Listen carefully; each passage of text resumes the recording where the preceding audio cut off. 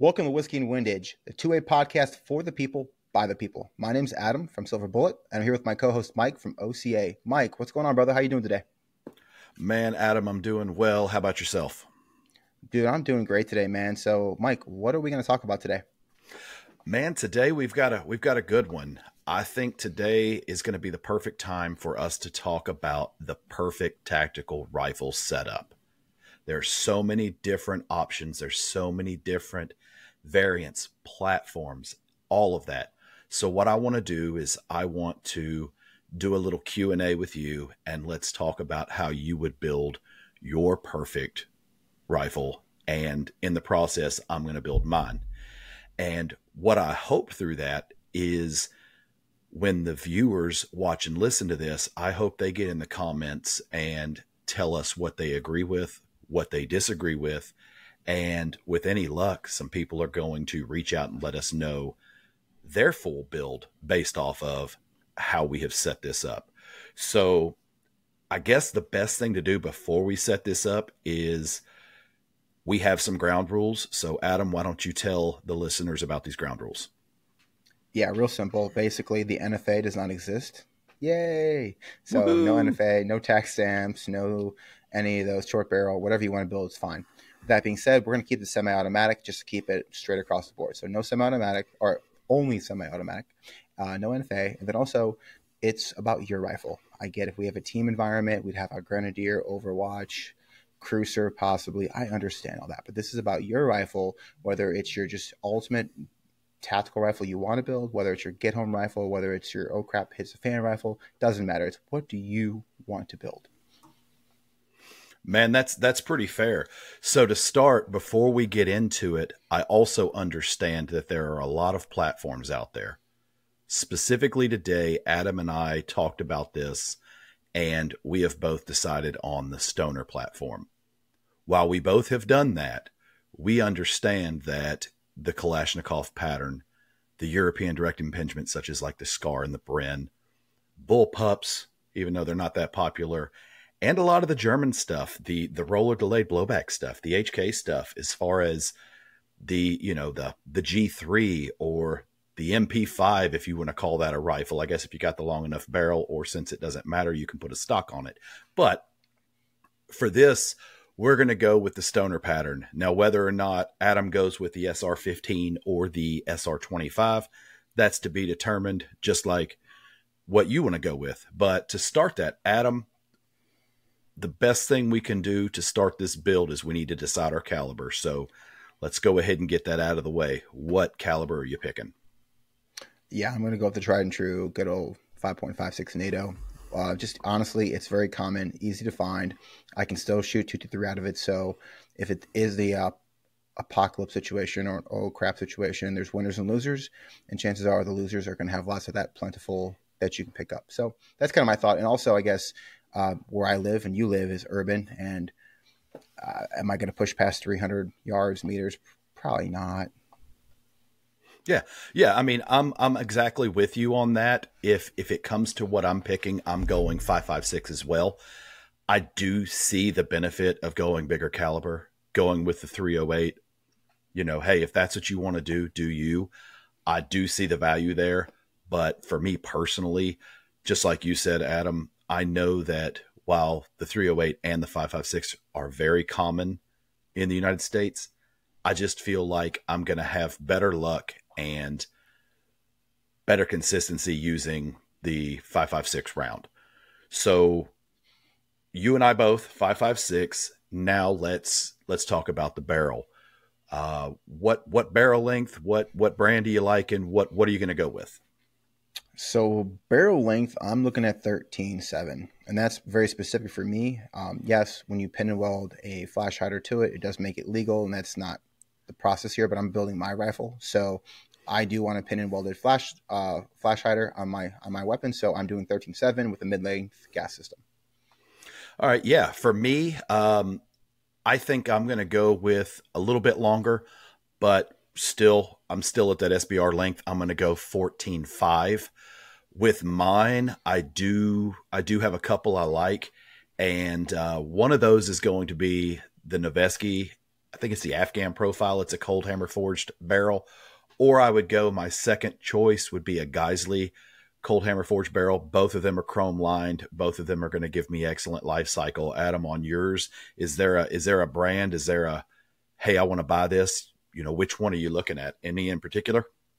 So I'm not as well versed on like every barrel maker to the point you are, Mike. But I would say right now, Sons of Liberty is kind of where I'm going towards, because I know they have Good that choice. 13.7 barrel. I believe I know who makes their barrel, but I don't want to misspeak on that, so I'm not going to talk about the exact specs on it. But running a Sons barrel with that mid-length gas system is kind of where I'm looking at. Dude, that's a great choice. So we've got the barrel link. So now we need to go into starting to get into the rifle itself. So typically when most people start a build, they start with the lower receiver. That's the cool thing. That's what's registered. That's what it is. So everyone has to get that lower. There's not many choices. You got two. You've got a forged steel receiver, and you also have the billet aluminum receiver. They both have their pros and cons, but nothing really outrageous. Which one are you thinking you're going to go with? Definitely going to be a billet, and that's just because I'm a bit of a lower snob. I hate to say it, and you don't need to be a lower snob. There's no, it's just pure aesthetic preference for me. Yes, you can argue which one's stronger or weaker, but at the end of the day, they're both pretty strong. But, so I'm going to go billet. What about you, Mike? Yeah, man, I think I'm going billet as well. Now, I will say that there are a lot of brands that you'll be able to check out in our next episode where we talk about quality of different manufacturers and what you and I consider, Gucci high end. Yeah. There are a lot of those that are in fact Gucci or high end that use a forged steel receiver. But for this exercise, I just like keeping it simple as far as it's a little bit lighter weight. So yeah, I'm cool with billet. Billet's the one for me. Now on that, Adam, speaking of the billet, are you a ambi guy? Does it have to be ambi, or does it matter? Can you just have single side? Yeah, I like it both ways. So I'm definitely going to do ambi. Pause. Yeah. For honestly though, I am a right-handed shooter. But when it comes to the ambidextrous controls, because there are some tactics and techniques I personally use that they do come in handy. So I'm going to go ambi. It's going to be a Radian or an ADM. Probably if I'm picking my dream right now, I'm probably going to go with Radian. No, just I like their ambi switches a little bit more than ADM, but it's really close. What about you, Mike? Yeah, man. To me, it doesn't matter. I know a lot of the fanboys are going to kill me on that, but ambi, I grew up shooting non-ambi weapons. I'm right-handed. So when it comes to the mag release, it doesn't matter where the other side is. I'm always going to use my index finger. When it comes to the safety, I'm always going to use, my thumb. So that's kind of where it's at. The only thing I will say, I'll give a tip of the cap, is when it comes to the bolt catch on the single side receiver, you've got that bolt catch right here. So you're kind of, on your left side. So once you add a new mag, you've either got to reach up with your thumb or you've got to slap the side of the receiver, which isn't necessarily a problem. But on my ambidextrous models, being able to use your right pointer finger slightly above the mag release button and hit that bolt catch does come in handy. So I'm going to say non-ambi, but if I get an ambi one, I'm not going to argue on it. So the other thing before you jump into talking about triggers, Adam, I do want to say, I don't want to get into parts kits.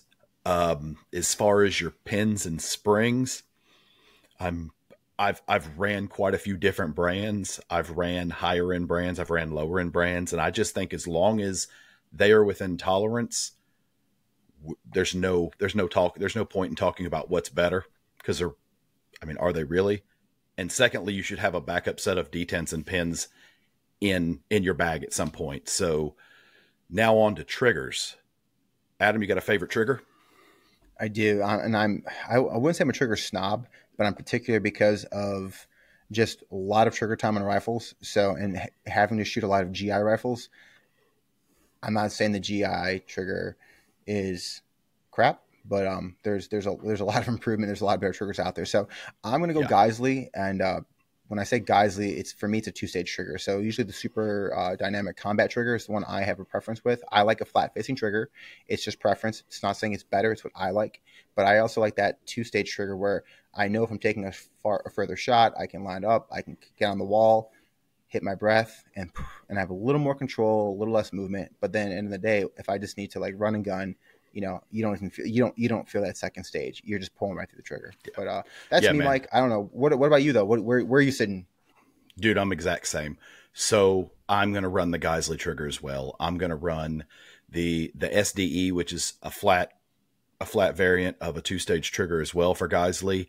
I do have a couple of the original SSAs or SSAEs, which are the enhanced models, which are the curved bow trigger. Nothing wrong with that. I personally like the flat front trigger.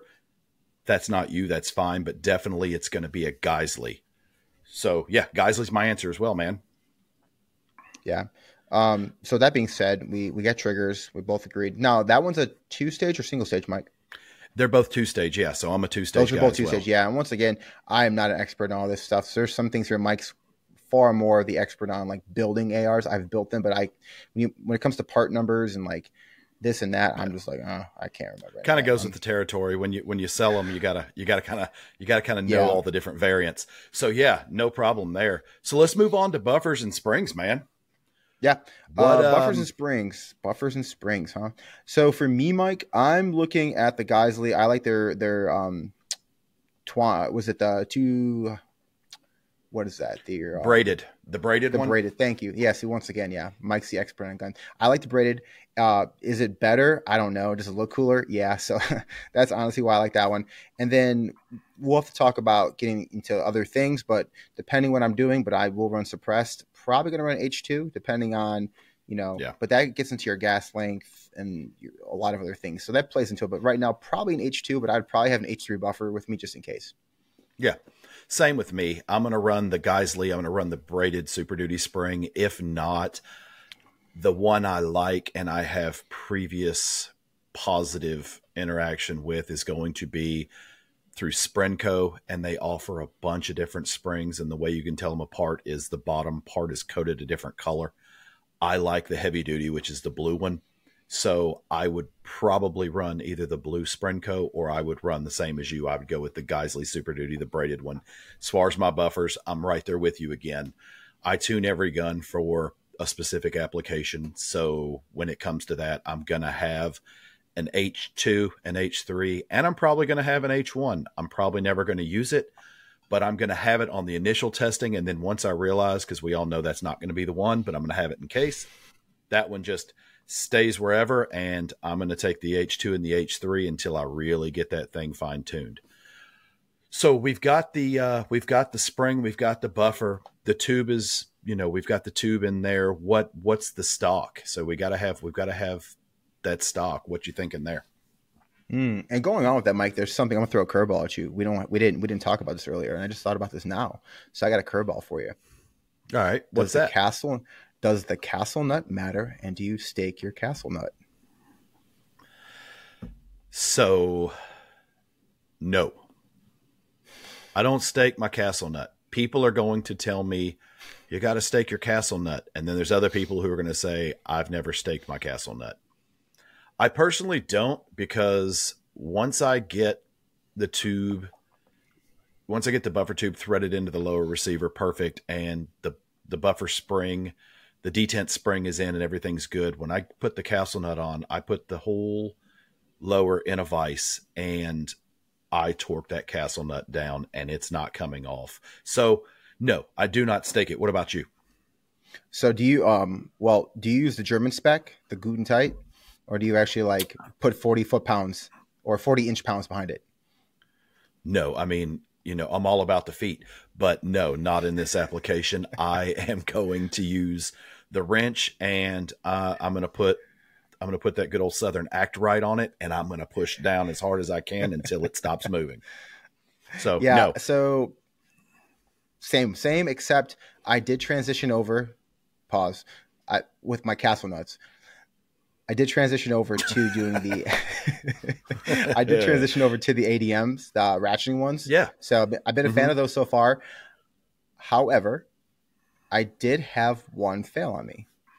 Now, I'm not saying they're bad, but I did have one fail. It also was with a long stroke AR piston, so really violent gun. But I did have one fail. But overall, I still like those. The ratcheting ones are great, so I've been rocking those primarily. So I want to throw you a curveball. We didn't talk about that, so keep on your toes. Yeah, no, absolutely, absolutely. So what's getting past the castle nut and going further down the buffer tube? What's your stock?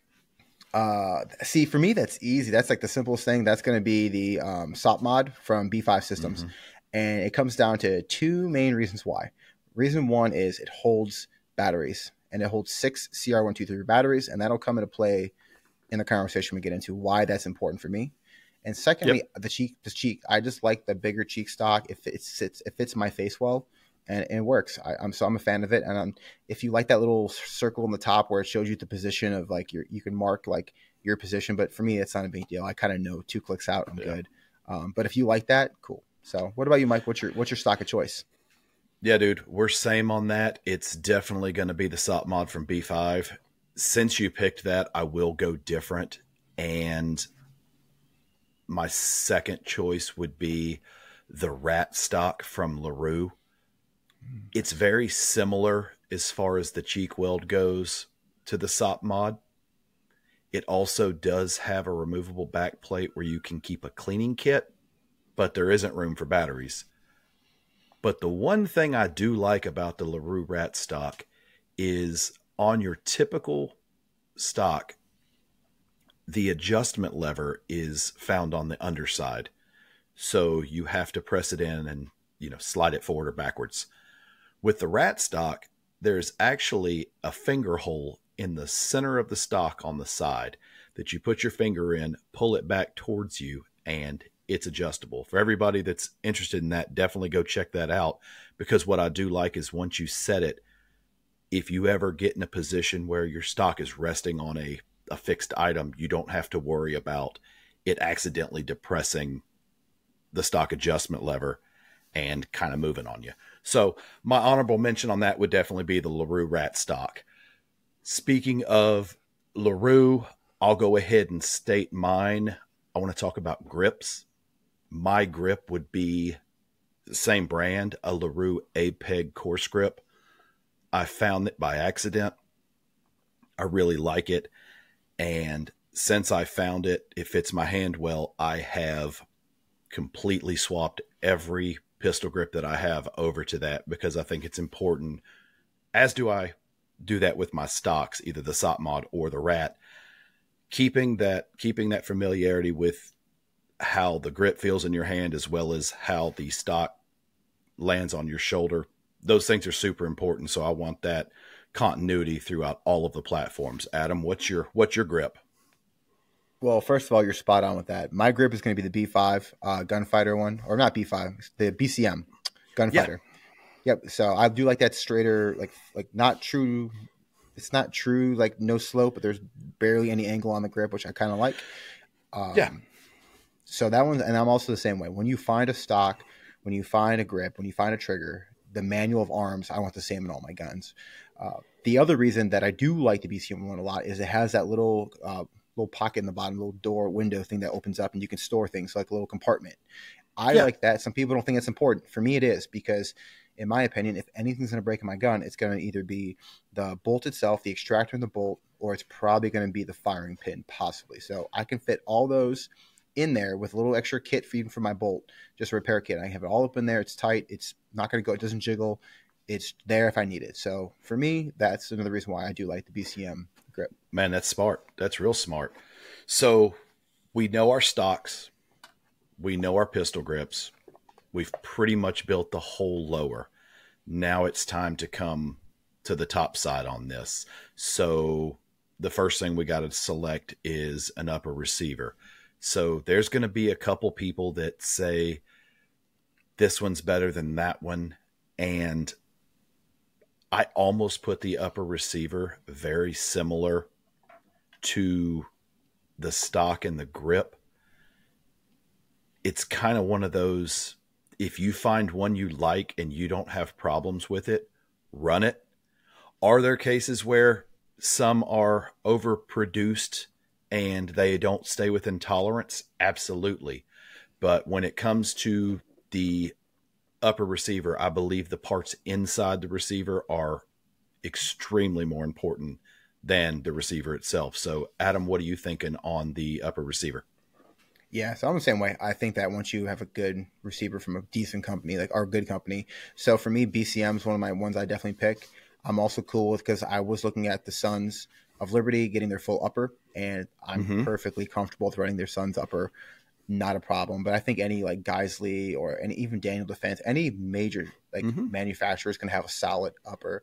But I would say BCM. I mean, I know you're going to talk about BCM probably, I'm guessing, because I know you know the specs on it, but I've been told their specs are pretty good. So I do like a BCM.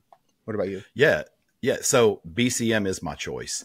And the reason I say BCM is my choice is no disrespect to all the others out there, but BCM is the only company, Bravo Company Manufacturing. It's the only company I can consistently get upper receivers that are shipped to me.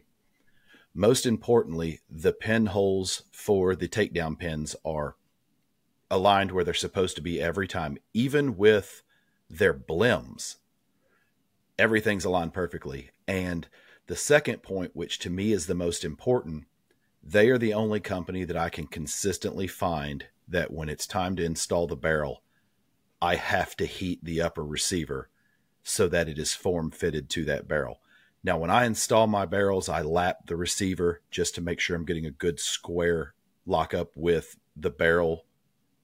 But aside from that, it's the only company I have found that consistently needs to be heated so you can get that form fit. So Bravo Company for me, man. So yeah, I mean, to me, it's no competition. But again, like I said at the beginning, if you find something that you like and you're comfortable running, whether it be super high end like an LMT or I don't know, a Daniel Defense, something of that sort, or whether it's still high quality but good budget friendly price like an Aero Precision, hey, there's no problem. What you find, use that. But what's more important is the next thing we're going to talk about, which is going to be the bolt carrier group itself. So Adam, you got a bolt carrier group that you like, or that you would definitely say hands down I'm running? Oh, without a doubt. So, we know that's the heart of the gun. That's, like, in my opinion, probably the most important part of the gun. Some people might argue the barrel, but we can just call them one and the same. I think the bolt is super important. So for me, BCM all the way. My other special mention that I do run as well is Lantac. I've never had problems with them. I've beat them up. I've run them suppressed all the time. I have run the Lantac on my 300 blackouts a lot, and I've never had a problem with those. So Lantac or BCM. What about you, Mike? Yeah, for me, my favorite one that I've ever ran would be the LMT Enhanced Bolt Carrier Group. I definitely like that, but that would be my first choice. But in the event that I don't have the funds at that time to buy the LMT, or it's not in stock and I have to just pick the next best one, my 1B, because it's not even a 2 to me, it's just a 1B, would either be a Noveske or it would be the Bravo Company as well. So we're pretty close on that. I'm seeing a lot of similarities, and we're hearing a couple of the same brand names keep popping up, which should be a key to some people that they're not bad.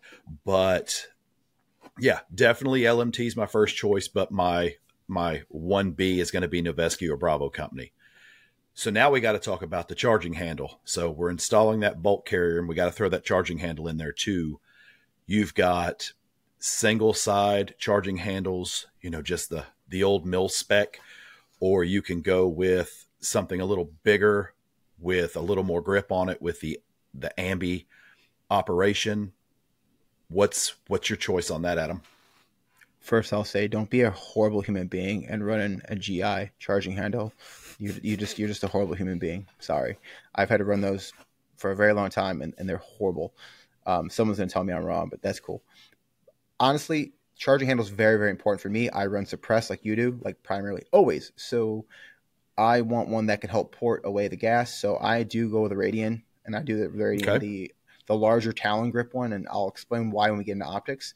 Some people don't like that, and I understand why. It can snag on slings. If you're doing like any kind, I guess if you're airborne, sure, cool. But none of these people talk about the situation are going to be jumping out of airplanes probably. So shouldn't be a problem. Yeah. But can it get sunk on your sling or your kit? It can. It can get definitely get hung up. But I'm still going with the Radian with the ported with the ports. What about you, Mike? What's your trick? Man, that's not a bad choice, and I understand why you do it. I'm doing something very similar, but I'm going back to Geisley, and I'm either going to run the airborne or the supercharging handle for almost the exact same reasons you picked the Radian. I like between the airborne and the super, I do like the airborne better. But what I do like about both of them is they do have a channel cut into the lip on the bottom that does help mitigate the gas blowback. And for those of you that shoot suppressed, you know how quick that can drain a good time, constantly getting hit in the face with gas. So I'm definitely going to have to go with something that helps mitigate that. So yeah, it's going to be the Geisley Airborne or the supercharging handle for me. No, it makes sense. Makes sense. Yeah. So we've got the bolt carrier, we've got the charging handle, we've got the upper, we've even got the barrel. We went on that at first, and you went with the 13.7 and I was the 14.5. So now we have to basically, we got to cover that guy up. We got to put the handguard on, and there are a couple options. You have the GI old school issue, the clamshell, the plastic or the composite clamshell. You also have the Keymod rail. You also have the M-LOK. And last, you've got the quad rail. When it comes to your handguard, which one are you going to lean towards? So I've definitely evolved on this one and put a lot of thought into this because I shoot suppress so much, and I noticed like in Texas when it's 100 degrees out and I'm trying to shoot suppress for a long time, if I'm not wearing a glove with the rail I have, my BCM, great rail, M-LOK rail, it just gets really hot. So yeah, trying to think about how I could like mitigate that. I'm looking at getting a quad rail possibly, and I would want to run a quad rail because with the quad rail I can still run all my attachments, do everything I want to do. I can still put the little hand thingies on there if you're worried about your hand getting hurt. But at the end of the day, I want a thicker rail that I know can help probably keep the heat away from my hand a little better. And it doesn't sound like a lot, but trust me, if that bigger diameter makes a big difference, because that gas block gets unbelievably hot on the suppressed gun. So it's just one of those things where if you're in a gunfight, that's the last thing I want to worry about is my gun having the issue or being too hot to hold. So what about you, Mike? What's your pick?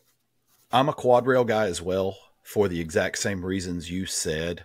I am that guy that puts the rail panels on just so I don't hurt my little fingers. Aww. But honestly, my whole logic behind the quad rail is not because it's the popular choice now. Quad rails are coming back. But my reason is I don't want to have to depend on another point of attachment on my rail for either M-LOK or Keymod. If I'm going to have to buy a secondary part, I know they're not expensive, but I have to put that on the handguard, and then I have to torque it to spec. And if it gets knocked around enough, could it break loose? Absolutely. Will it? Probably not, but I mean, it can. So with the quad rail, I like the fact that the rail is pre-cut, Picatinny, 1913, whatever you want to call it. It's all pre-cut. So if I happen to have that rifle thrown down and it scuffs up and completely mangles the front 3 channels on the rail, well, when I'm going to put my light on it, I can just slide it back a couple and I'm not worried about it. I can adjust those things. So I just like having the adjustability, and it never fails that where I want to mount those M-LOK rail panels, I don't have the clearance between the gas block and the handguard, or there's something in the way. So it never fails. I always have to rig it anyway. So quad rail for me, man. Absolutely. So, hey, we're agreeing on that. We're both quad We are. rails. So here's a question: how many times have you had to take those little screws for the M lock for the quad for the M lock pick rails and had to sand them down to get it to fit so you wouldn't hit your gas block? Man. Yeah, I know. I've done it so many times. I had to sand them down. Yeah, it's terrible. And the attachment innovation is amazing. I love that. I love the innovation. I think it's great. What stinks is where you always want to put those pick rails is where there's something blocking in the back. And I know everybody listening to this feels that pain. So that's just one of those things. So speaking of those pick rails hitting the gas block, we've came up on the gas block. So we have. Adam, what's your thoughts on that? So for me, gas block is a pretty important thing for me. I've shot suppressed a long time. I ran a 11.5 BCM for the longest time from BCM, straight up or bought it from them. Great gun, but BCM overgasses their guns for understandable reasons. When I finally got my suppressor, I was so excited until I got my suppressor and shot it and realized just gas in the face, just tons. I mean, it's super overgassed. So it was not a pleasant experience. So with that being said, I did switch out to a JP Enterprises adjustable gas block. I like JPs. I know SLR makes a good one as well. For me, the JP one, I like the clamp because I don't have to worry about putting a dimple in the barrel, any of that stuff. I can just clamp it down. Once I knew I was good, I rock setted them in, torqued them to spec. Also, why I like JP is once you adjust your gas, there's a secondary screw that comes in from the other side that locks that screw down. So you kind of have a double safety. You don't have to worry about that screw backing off when you have the other screw that's pretty smart. Torqued down. So yeah, they do have a redundancy on that as well. So am I worried about that coming undone? I'm not. I run them on 2 of my rifles right now, and I'm a big fan of them. So for me, adjustable gas block, JP is my choice. So I'll go with the unpopular opinion on this. And 99% of the rifles that I run are non-adjustable gas blocks. I know that's just gonna, So the reason I do that is I shoot suppressed 99% of the time. Almost every gun I own has a suppressor that either is specific for that application or I have one that is just my, hey, I'm going to throw it on this today. I'm going to throw it on that tomorrow.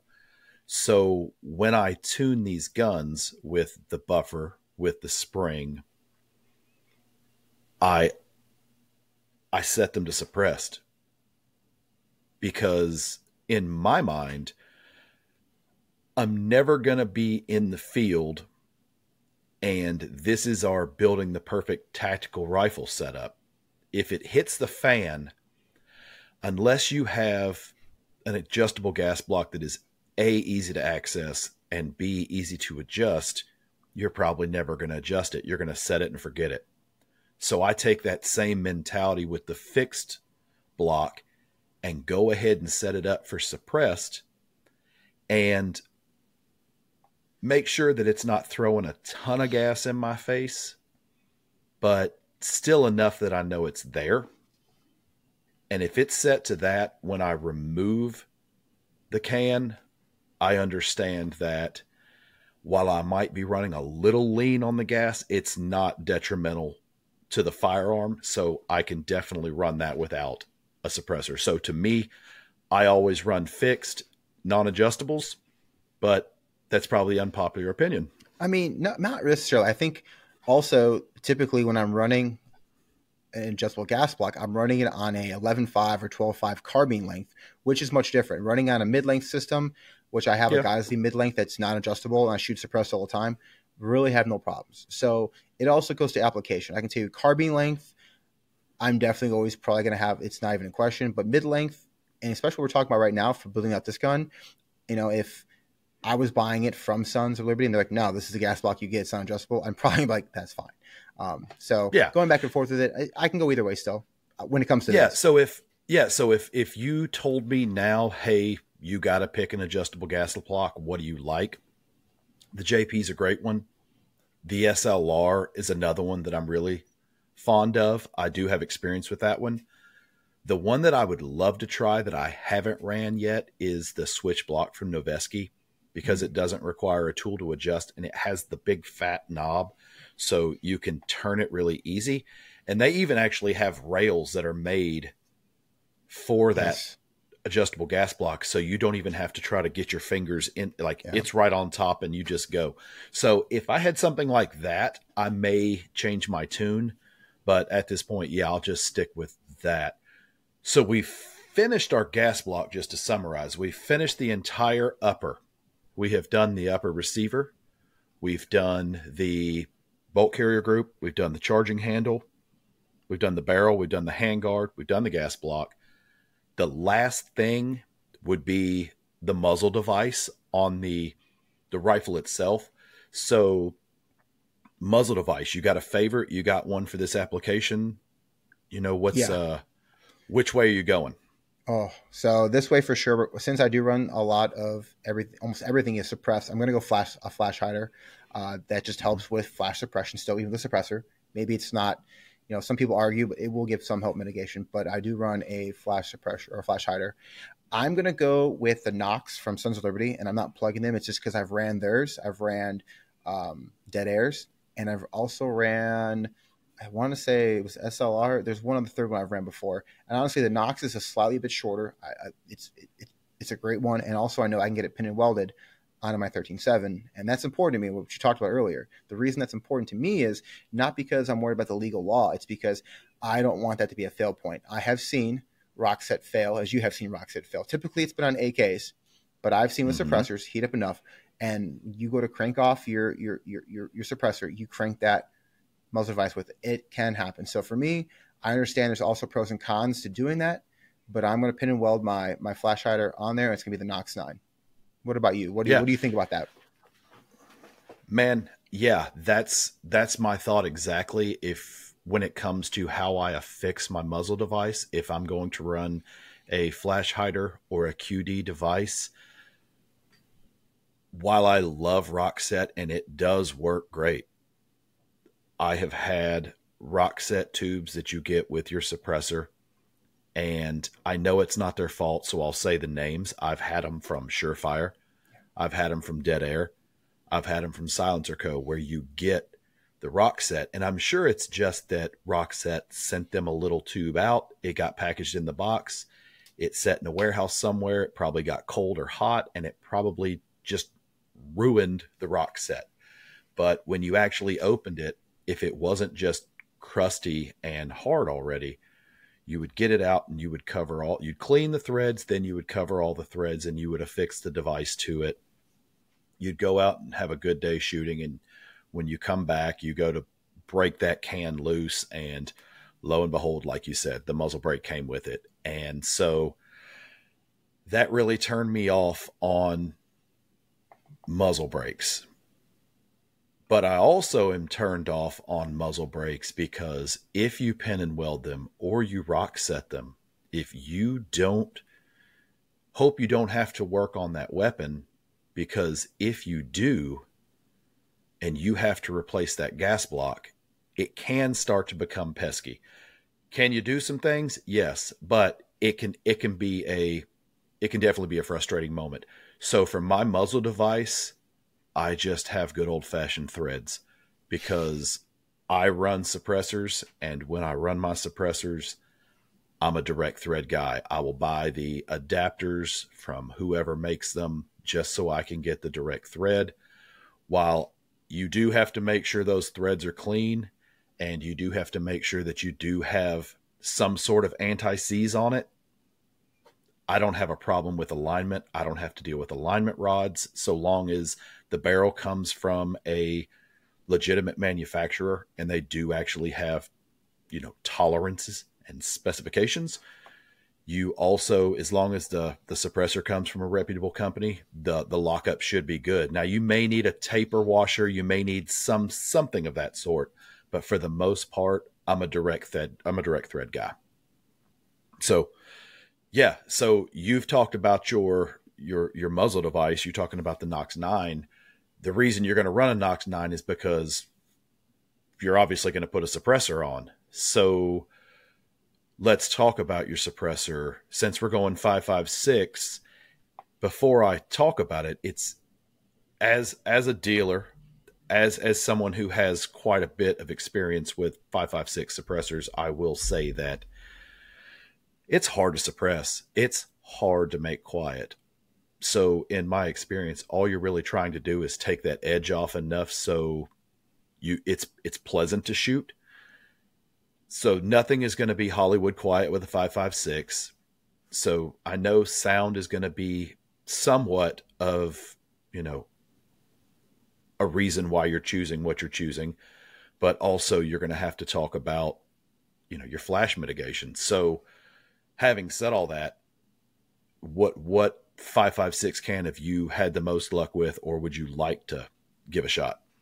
So I'll say this: I have the RC2 from Surefire, but I would not be running that on my 5.56 gun. Actually, I wouldn't run a 5.56 can personally. Right now, currently in my go-to, I run a 30 cal can. So I'm running the Dead Air Sandman, the S, and it's just because, well, one, it gives me versatility. I know that if this is a oh crap situation or whatever, and I need my gun fails, well, now I have a 30 cal suppressor that can still go on 5.56. It can run on larger bores. So I can run it through in blackout. I can run it on 7.62 by, technically 7.62 by 3.9 even, right? Or 308. Yeah. You can run absolutely. it all of them. So potentially you can run it all of them. So, and like you said, I'm not worried about it being the quietest can, because I've ran next to it my 5.56 can and my Dead Air 30 cal can. I've had two people with them, and we've compared the sound, and they're about the same. Honestly, they're about the same. So I'm not worried about that. Flash mitigation is important, but like we've talked about before, Mike, every single suppressor is pretty much, there's not a single suppressor on that first shot where you're not going to get some kind of flash. It just is what it is. There's not gas in the baffles yet. And I know there's ways to mitigate that, but for the most part, and I've shot under night vision suppressed enough to know you're going to see it. It's just, you're going to get a little flash at first. It just is what it is. So me, I'm going to run a 30 cal. And right now I'm running the Dead Air Sandman S, but I would not be opposed to trying others if in the future. What about you? Yeah. I know you have like a million cans. So what's your go-to can? So before I tell you my go-to can, I can say that I do know a manufacturer who makes a lot of suppressors right now who has not released their 5.56 cans specifically. And I'm talking about Q. So Q is going to release a can hopefully this year, but if it's not, I know it's early next. And I think they're calling it the Lefty, but it is a dedicated 5.56 can. But what I find really interesting is they have actually ran tests using their 30 cal cans. And I can't remember if it was using their, I don't know if it was the full Nelson or half Nelson, which are now discontinued, or if it was the jumbo, or if it was, not the jumbo shrimp, the Trash Panda or the Thunder Chicken. They were running one of those on it, and they were finding it to be quieter than some of the suppressors that are on the market made by well-known manufacturers. And they were more quiet than that. And it was a 30 cal can. So I see your reasoning why 30 cal is your choice. It's not a wrong answer. There's a lot of pressure. There's a lot of sound. So it is really hard. Having said that, I too own a Surefire RC2. I have my own sentiments on the RC2. And Fair. Yeah, I'll go ahead and say it. So the RC2 is the wow factor, and it's the fanboy can, in my opinion. Does it have military contracts? Absolutely. Does it meet the specifications that the military laid out when they were shopping for a new can? It does. Is it the quietest can on the market for 5.56? Absolutely not. Is it the lightest can on the market? Absolutely not. So I'm not an operator. I'm not an active combatant. So to me, that stuff matters, but not as much. I want quiet and I want lightweight. So having said that, my choice is going to be the Yankee Hill Manufacturing Turbo T3. I have one. I have ran one on semi-auto. I have ran one on full auto. And I can say that running that can with no earmuffs is definitely doable. It's not recommended, but it is doable. So for me, I'm going to take a 5.56 can, and I'm going to take the Yankee Hill Manufacturing Turbo T3. I mean, that's a good choice. Honestly, it's a good choice. And yeah, I'll be honest. Do I regret buying my RC2? Yes. If I can go back, I would have bought. I'd rather have the Sandman K right now as opposed to having that, because I would have had a shorter can. I like to have that versatility, but it's not the quietest can. It's a tough can. It's not bad. I still run it on a gun a lot, but dude, that can is bomb proof. Yeah, it is. So, but what I found is in instances where I was listening to a guy talk, and I don't mean to go off on a tangent, but listening to a guy talk who was over in the Middle East during the Iraq War. He was over there and he was talking about how he was an SF guy. He was one of the guys that would go out by himself. He would drive taxis. He would, grow a beard and wear a hoodie, whatever he wanted. He wasn't wearing uniform. And he talked about how 90% of the time his rifle was unsuppressed. And the reason was because unless you're trying to take out the guard at the shack before you actually go into the house, I mean, there that calls for it, but it's all mission specific.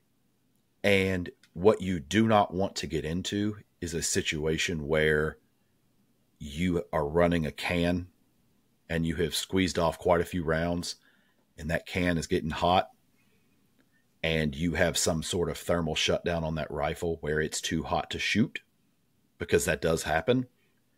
And you have to wait until that rifle cools so you can break that can loose. So having said all that, that goes to the Surefire. It is bomb proof, but even in that instance, you've got guys that are using it in the military that are taking it off. So I don't know. I wish every weapon on the planet was suppressed. I think it's great for hearing. I think it's great for a good time when you're with your buddies shooting. I think it's great for people new to the sport because it's not as scary. But when it comes to suppressors, 5.56 is hard to suppress, and I'm going Yankee Hill, like I said, and you're gonna take a 30 cal can, which isn't a bad option. So we've got these cans, so we got to make sure that we can see over these cans so we can, we can take that shot. Now we got to pick that optic. Right now we're open sight and Kentucky windage. So you've got to put some sort of crosshair or something on there. So what are you running?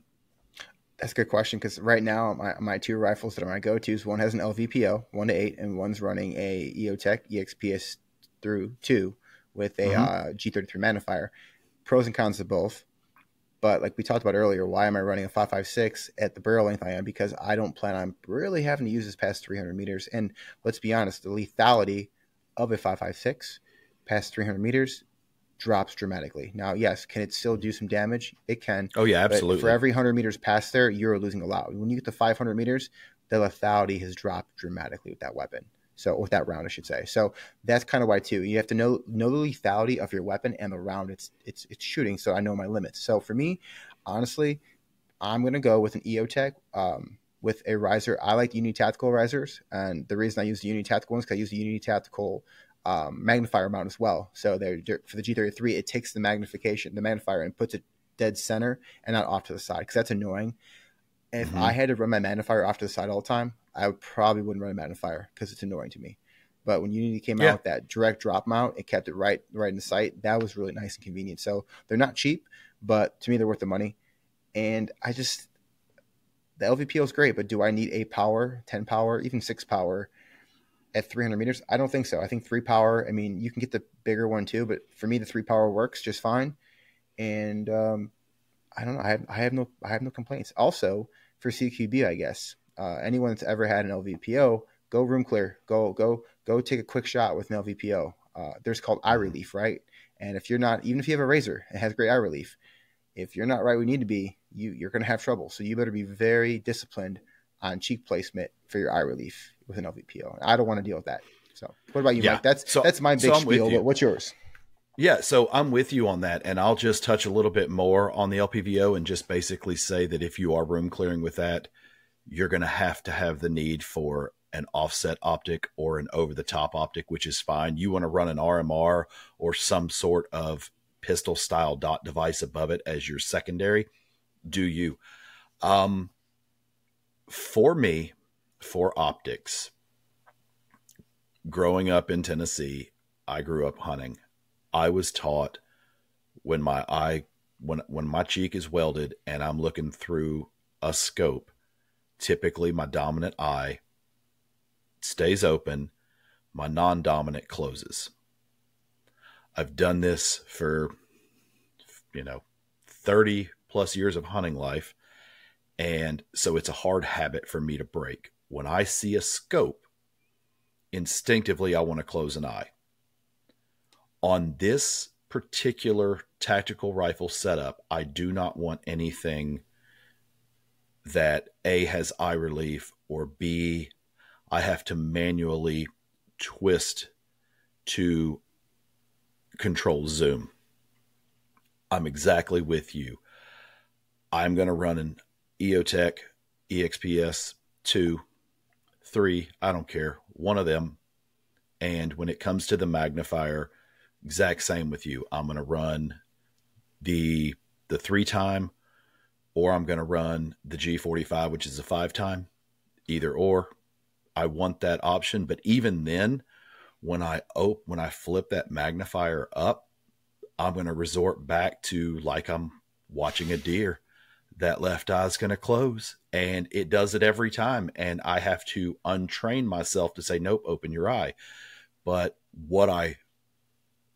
the most useful piece of a holographic or red dot sight to me is that you're supposed to operate them with both eyes open.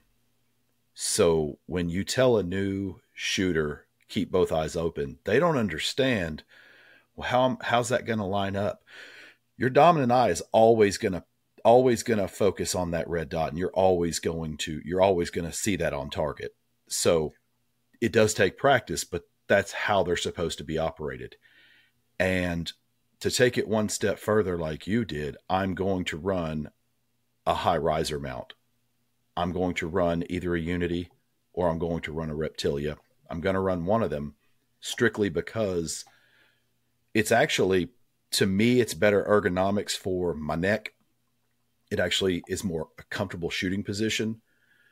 But also with that, if you're running a helmet with night vision, or if you're running a gas mask, or if you're just running comms, it's hard to get that it's hard to get your headphone down when that stock is right there. So to be able to have the ability to no longer cheek weld, up near your eye, right at the high part of your cheekbone, you're kind of down in your jawline, but you're still getting a really good weld.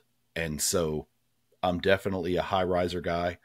I'm definitely an EOTech guy, like you said.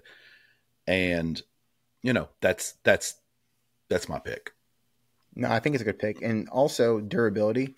Look, there are some great LVPOs out there with some great warranties, but if this is a battle rifle and it breaks on me, which an LVPO has a higher likelihood of breaking than, let's say, a holographic dot. It's bigger. Well, there's just more parts. It's bigger, and warranties are great, but warranties don't help me if I'm in the middle of a gunfight. So, yeah. So the only other thing I would say is I do have an LPVO setup, and I do love it. Mm-hmm.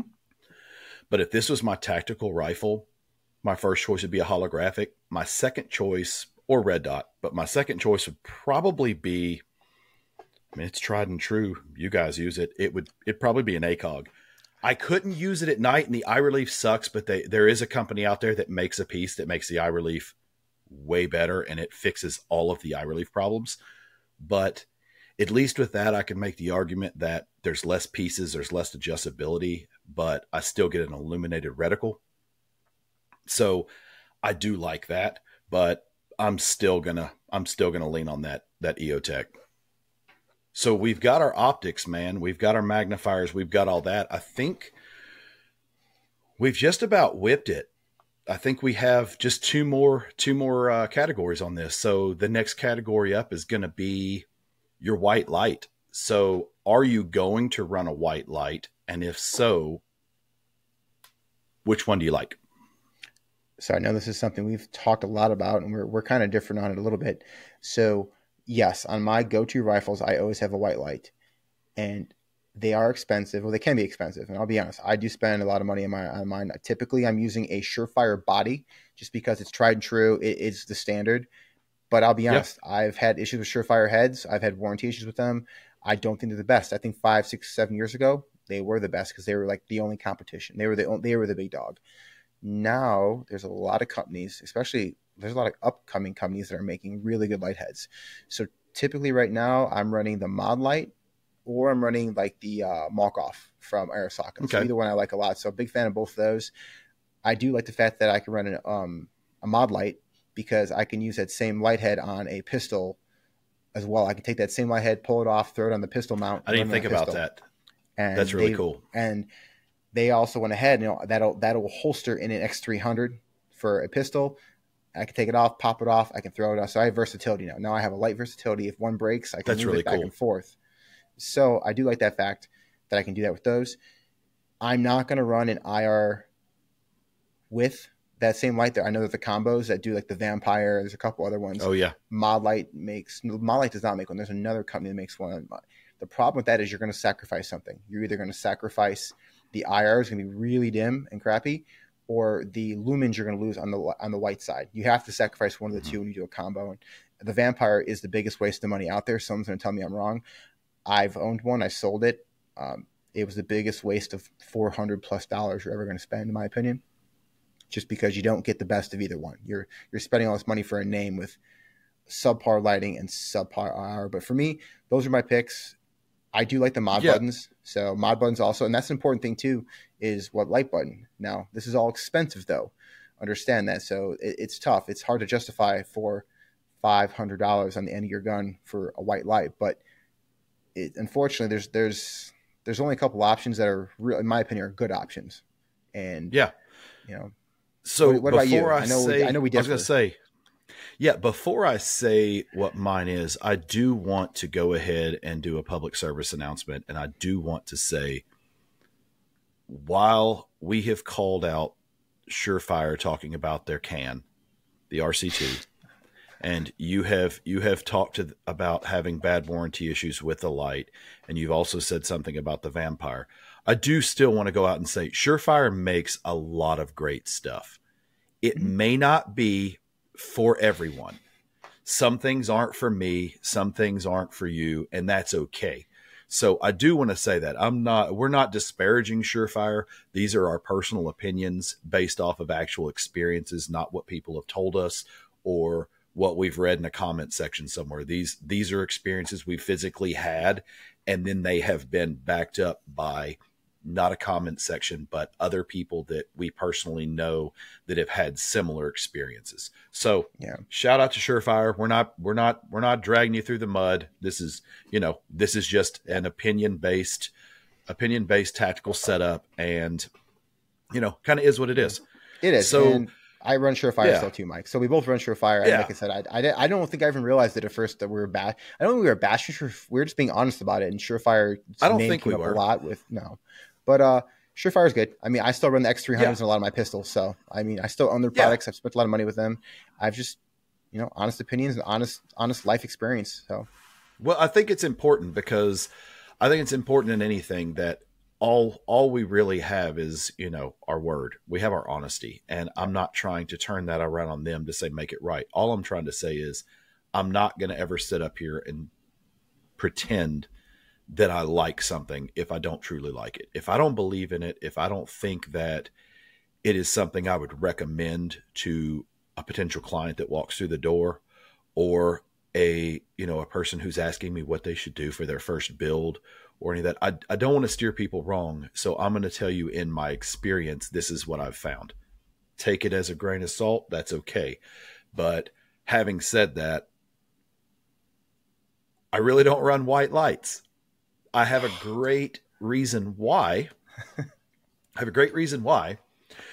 But so here I am thinking, I'm LARPing around my house outside, pretending that I'm being attacked by all these countries and I'm just LARPing in my gear. I'm sitting here thinking like, all right, the first way people are going to notice me is when I cut that white light on to look for my little oatmeal cream pie or whatever snack I have in my bag, and everybody's going to see where I'm at and they're just going to shoot me. So it doesn't sound fun to me. So what I learned was I'm just going to skip the white light altogether and I'm going to go to IR light.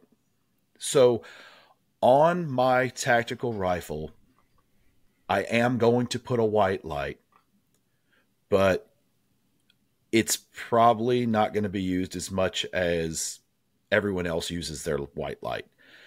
I do own white lights, and my favorite one by far is from Cloud Defensive. I do love the Rain 3.0. The Rain 2.0 was great. I don't know how they made it better, but that's why they do what they do, and that's why I do what I do. So mine's Cloud Defensive, and I will put that on the front of my rifle if needed. I have ran them before. I've taken low light training with them before. I'll definitely run that. As far as the button, I do like the pressure switch that the Cloud Defensive comes with, but I also like the, what's it called? It's the Unity. Is it the hot button? Yeah, they have the hot buttons, which are nice. They're nice. But honestly, I do like those, but they can be a little bulky and stick out a little too much for me. But you have to have them in the right place. And that's where you need the quad rail, because if you're running the M block, usually where I want that pressure pad is going to be right where the gas block is. And it's just not going to work. And then it's not comfortable and you're not going to use it. Yeah. So Cloud Defensive for me. I mean, it's a good pick. And honestly, I haven't used the Rain yet. I want to buy a Rain. So I think, is it Sean over there? Yeah, Sean. Yeah, Sean's listening. Yeah, dude. Yeah, bro. I want to try one. So hook a brother up now. But the one thing I do like about Cloud as well is, from my understanding, you can only use their switches. You cannot use any switch but Cloud. And it's because they've engineered the voltage. So a lot of times people don't realize this. When you buy a light and you buy the certain switch you think is Gucci, if the voltage between the light and the switch aren't kosher, let's call it, they're not copacetic, you will see a major drop, or you'll see a major drop in lumens because of that. Now you're like, my light doesn't work like I said it was going to work. Well, it does. You're just using the wrong switch, and there's a voltage issue. So I mean, you can nerd out on those things, but that is something to think about. And that's something I do like about Cloud is, they engineer the entire product, and I do want to try Cloud, and I would not be opposed to switching over to Cloud. So. Yeah, you wouldn't be disappointed at all. Yeah. Even their little lights that are like they go in your pocket, and I think they're less than like $70 or something. Like, dude, those things are bright. So, I mean, it's definitely a good light. So now I'm going to get to my fun stuff, because I told you guys I didn't run a lot of white light. So I run IR light. So Adam, I know you run an IR light too. And so let's hear about that. So yeah, I do. I run an IR device. I currently have the Holosun. I don't know what model it is. All I know is that it's mine has IR laser, visible laser. It's a T model, and it's great. I love it. It's a civilian. It's not the best, but honestly, anyone's ever looked into IR devices, they are expensive. They are crazy expensive. Like, you think lights are expensive? Like, we're not talking. I think my Holosun, and is at the time I bought it, I got a deal on it. Brand new, I think it was $800 or $900. Oh yeah, we're talking close to $1,000 right there. And this is a low, this is not a high grade one. So that's what I run right now. I do like it, but in the future, I would like to upgrade possibly to something better. But for right now, it does the trick. It does what it needs to do. But unless you can get a full power illuminator, it's kind of tough. So what about you? I know you got to pick, Mike. What's your pick? Yeah, so to touch on what you just said, of course, you've got a couple different options. You've got the Holosun. It's civilian made. It's made for civilian use, and where that comes into it is really it's all in the IR pointer, the IR laser, and the visible laser. The illuminator really doesn't have anything to do with it. Why these things are restricted and regulated is because they are so powerful that they can cause blindness. So it's not even the ATF or anybody related to firearms that regulates these things. It's actually regulated by the FDA. So go figure. Having said that, like I said, you've got the Holosun. You have the Steiner makes a couple. They make the D-Ball D2 and the D-Ball A3. You also have the PEC 15. You've got the Aptile. You've got the, what is the B.E. Myers? The Maul. Now Wilcox's came out with one. And I'll even talk about the airsoft guys that are turned firearms guys that are trying to run some Somo gear stuff. So what I'll say about it all is if I had to pick one, I'm going to take the D-Ball D2. The reason I'm going to take the D-Ball D2 is in the civilian level, it is the brightest illuminator that you can get. So it's not the prettiest one, but it is the brightest illuminator, and that's what I care about. I rarely run my IR pointer. I hardly ever run the laser during the daytime. Yeah, it's cool, but I don't really run that. What I do run is that illuminator. Now, when you start doing the shoot from the hip or put the butt of your rifle on your chest and you're just looking straight forward, yeah, you're going to need that pointer. But for the most part, just doing night hunting, doing night training, just running that illuminator and looking through your optic that's night vision rated, that's it for me. Going back to the others, most of the ones I mentioned are not civilian legal. If you can get one, good for you, and DM me and get me one too. I want one.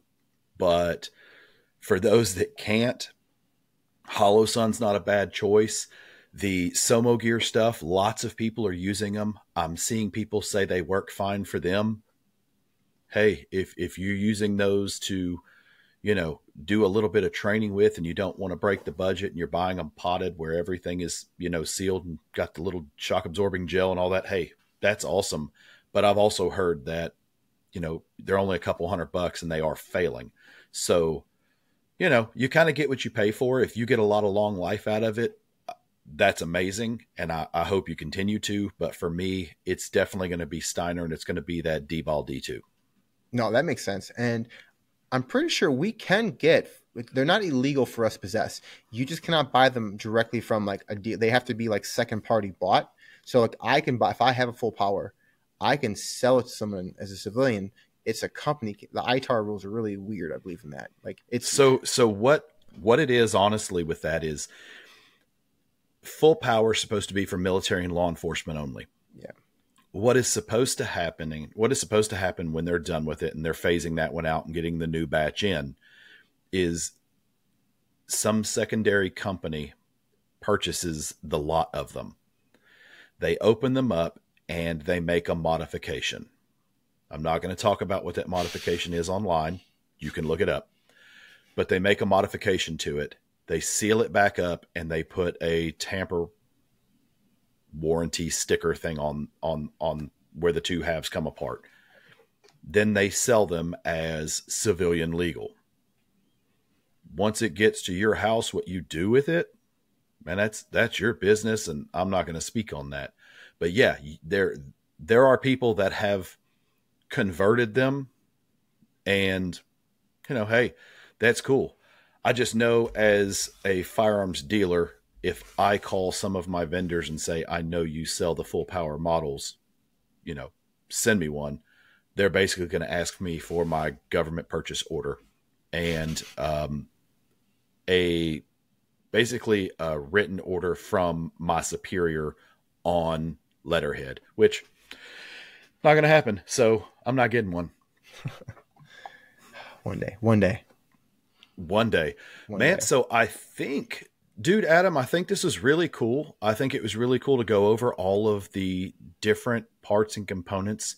I think for beginners, it kind of lets you know that although it is a simple rifle to build and operate, if you have the patience and the correct tools, there are actually quite a few parts and quite a few decisions you have to make when you're piecing this together. And this is just for this application.